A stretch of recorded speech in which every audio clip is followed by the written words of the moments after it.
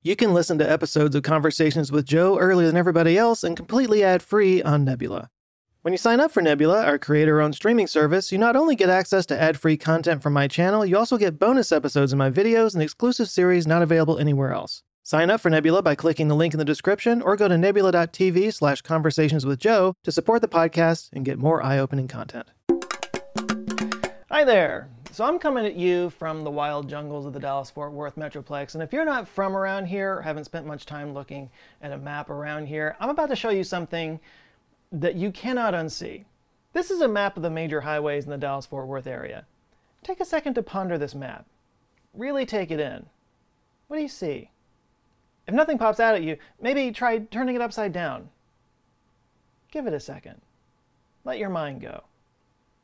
I know it might be hard to spot, but there's a subtle likeness going on here. It looks like something you might have seen before somewhere. It's a dick. Also known as its proper anatomical term, a penor. Viewers of this channel might notice a certain resemblance to a particular Blue Origin rocket. I don't think this was done on purpose. The fact of the matter is you've got two cities, one a little bit bigger than the other, and it has a lot of traffic going through, so there's a few different highways that are required to get all the traffic from one to the other and back and forth. And actually, you know, if you expand the map out and include, say, the city of Denton in it, then it starts to look like something you need to see a doctor about. And this is not the first or only thing about Dallas that looks like male genitalia.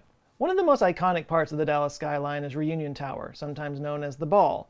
Though living here you might sometimes hear it referred to as the Dallas phallus. Which again, you might want to see a doctor if yours looks like that.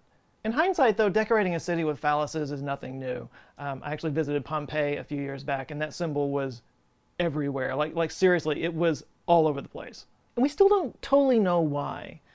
Some archaeologists suggest that those were brothels or arrows pointing toward brothels because, you know, who doesn't like a little naughty history? But some people think that it may have just been a good luck charm, kind of like a horseshoe today. Kind of reflective of the hypermasculinity of Roman society. And what good luck they turned out to be. So I don't know, maybe Dallas and Fort Worth accidentally designed their map to be in the shape of the world's biggest good luck charm. Or maybe we'll get wiped out by a volcano someday. Time will tell. The point of all that is that cities come in all shapes and sizes. But one size that's never been done before is one ridiculously long line. Until now.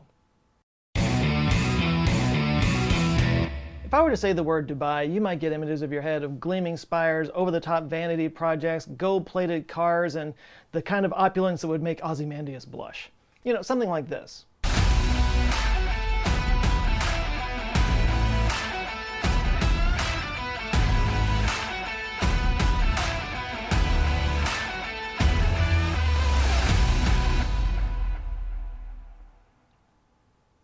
It's a bit much. But it wasn't always like this. For most of its history, Dubai's economy was based around fishing and pearls, until artificial pearls were developed in Japan in the 1950s. This created a bit of a crisis, but their luck turned around in 1966 when up from the ground come a bubbling crude. Oil, that is. Black gold. Texas tea. They probably don't call it Texas tea in the Middle East. So yeah, oil was discovered and the late Sheikh Rashid bin Saeed Al Maktoum began developing the city. Some of the major projects included the Dubai Dry Docks, the Jebel Ali Port, Rashid Port, and the Dubai World Trade Center.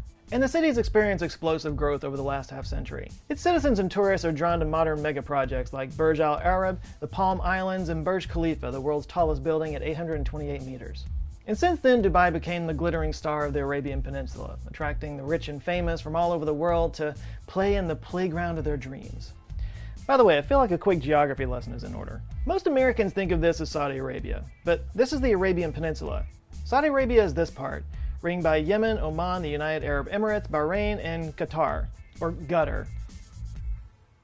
Qatar? I'm sorry, no offense to anybody over there, but nobody in the US knows how to say that. An American trying to pronounce a word with a Q in it that doesn't have a U following it is like a Texan trying to drive in the winter. It's just bad things happen, am I right? Hey.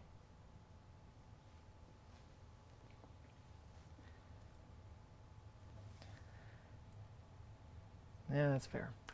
Anyway, not to be outdone, Saudi Arabia saw the attention that Dubai was getting with the Burj Khalifa and decided to counter with the Jeddah Tower. Planned to be the centerpiece of Jeddah City in Saudi Arabia, the tower will surpass Burj Khalifa's height by almost 200 meters.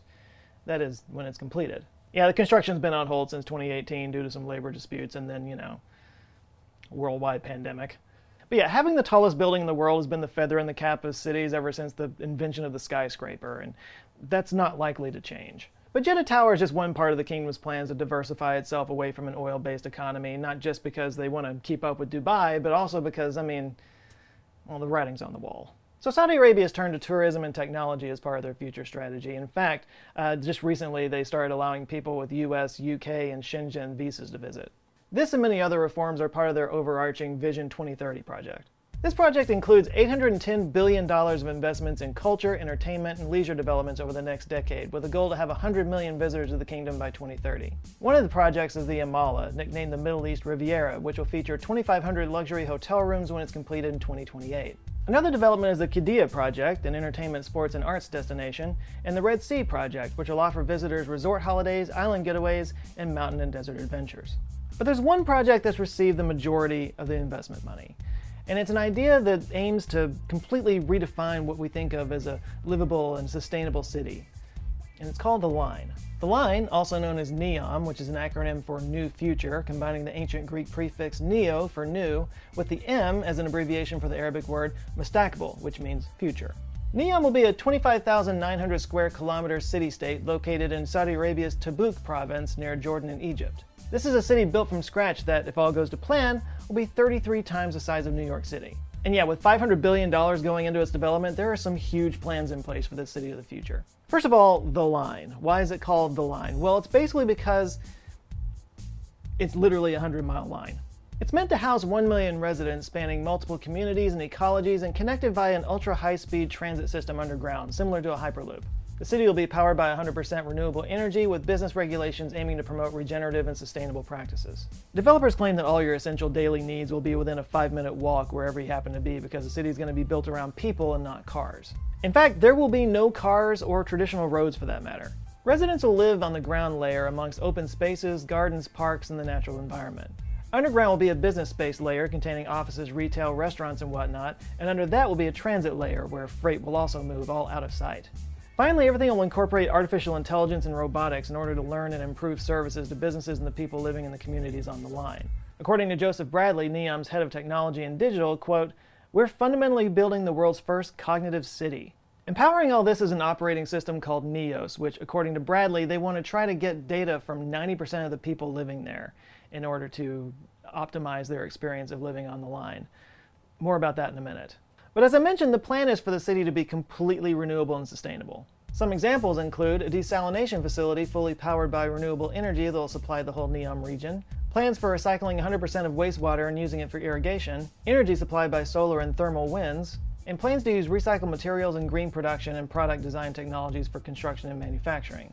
NEOM also plans to be an international business and tourism destination. Up to 15 hotels a year are going to be built in NEOM between 2023 and 2025, and then after that they're expecting 20 to 30 hotels going up every year. NEOM also plans to have sort of an autonomous judicial system that operates outside the framework of Saudi Arabia's sort of famously strict judicial system, the idea being that that'll promote more tourism and allow more businesses to come in. So I'm guessing no public beheading grounds on that pedestrian level. Alright, so all of that is cool, interesting ideas, sure, but we're competing with Dubai here. We're gonna have to get a lot crazier than that. Oh, you want to get crazy? Hold my Saudi champagne.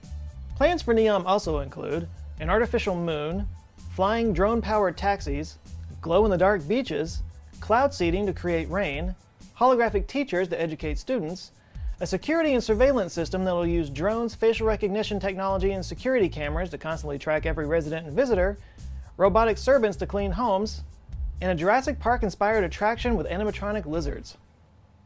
Like you do! And if an article from the Wall Street Journal in 2019 is to be believed, there are plans for the company SoftBank to design, quote, "a new way of life from birth to death reaching genetic mutations to increase human strength and IQ for residents." I mean, that sounds thorough. I mean, I could see some interesting ideas and concepts coming out of that, and it might be an interesting experiment and everything, but a city designed to collect data on 90% of its residents and then shape that environment to specifically alter their genes? I mean, I guess in a situation like that, you just have to trust that the people who built the operating system have everybody's best interests at heart. I mean, That's the case here, right? That's the case here, right? Well, now might be a good time to talk about the Saudi Crown Prince Mohammed bin Salman, because this is his baby. He first announced the plans of the Future Investment Initiative in Riyadh, Saudi Arabia in 2017. He said, quote, "This project is not a place for any conventional investor. This is a place for dreamers who want to do something in the world." Mohammed bin Salman, who goes by MBS oftentimes, is a fairly popular figure in Saudi Arabia and has been for a few years now, especially amongst the younger generations. Some of the reforms he's done that have put him in a positive light around the world include increasing women's rights, like giving them the right to drive in Saudi Arabia, creating a path for codified laws in place, and also just diversifying the kingdom away from an oil-based economy. You know, the world is getting greener and oil's best days are behind it, and that's a good thing for the world, but a bad thing for economies that rely on oil. And this anxiety about what's going to replace oil in their economy has been kind of lingering over Saudi Arabian citizens for years now, and what they were clamoring for was somebody with a vision for what things could look like past oil. And MBS stepped up with a vision. That vision is Vision 2030, and it earned him a lot of admirers. Having said that, there are others that would say that he's basically just another Middle Eastern dictator. He's been accused of cracking down on opponents, arresting and torturing activists, and even using famine as a weapon. The kingdom denies all of those, by the way. And he might be forgiven for thinking that all of these reforms are basically just damage control after the murder of Washington Post journalist Jamal Khashoggi in 2018. Investigations have shown that the Saudi state was responsible for his killing and that Mohammed bin Salman was liable as well. Did you order the murder of Jamal Khashoggi? Absolutely not. This was a heinous crime. But I take full responsibility as a leader in Saudi Arabia, especially since it was committed by individuals working for the Saudi government. Now, for the line itself, there's also the small problem that there are already people living there. The Huaytat tribe has been living in this region for several generations, and about 20,000 people face evictions for this project. A Huaytati activist told The Guardian in 2020, quote, "For the Huaytat tribe, NEOM is being built on our blood, on our bones. It's definitely not for the people living there. It's for tourists, people with money, but not for the original people living there." One tribal member was killed by Saudi security forces after he recorded a video about his eviction. The security forces claimed that he shot at them first.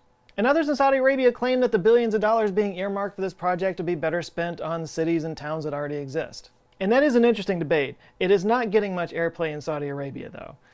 Critics of the project tend to become silenced one way or another.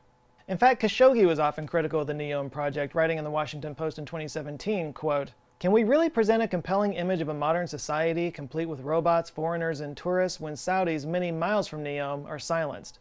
Is this truly modern Arabia?" So yeah, MBS has its problems, and the whole project has its problems, and it's a little bit crazy. But what if it works? I mean, a major business and tourism hub being powered 100% by renewable energy serving as a platform for innovation and lifestyle design?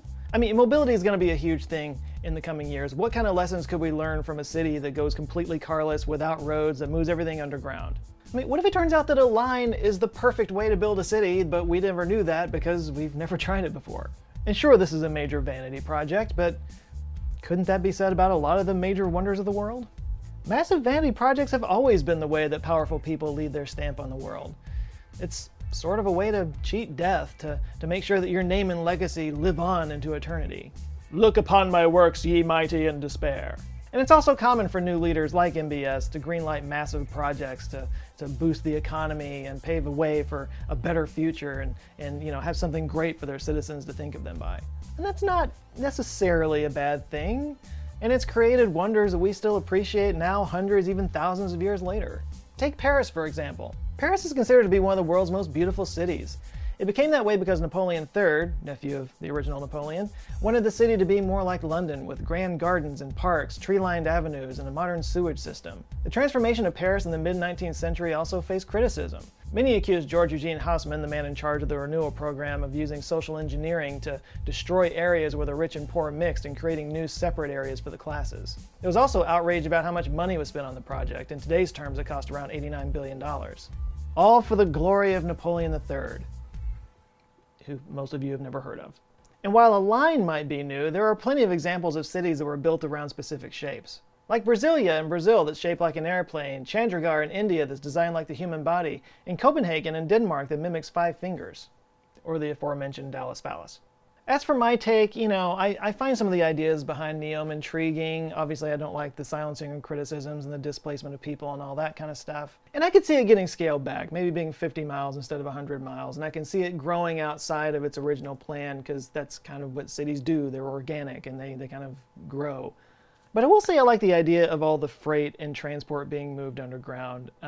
A long time ago, I visited Skywalker Ranch, where Lucasfilm is headquartered, and one thing that stood out to me was that all the parking was underground and all the buildings were set up. There were like 5 or 6 buildings. They were all set up in such a way that you couldn't see any other buildings. So when you looked out of the building, it was kind of like you were just there in the middle of this beautiful pastoral scenery. So I don't know, this kind of makes me think of that. And I think if they could make it work, it would be really cool.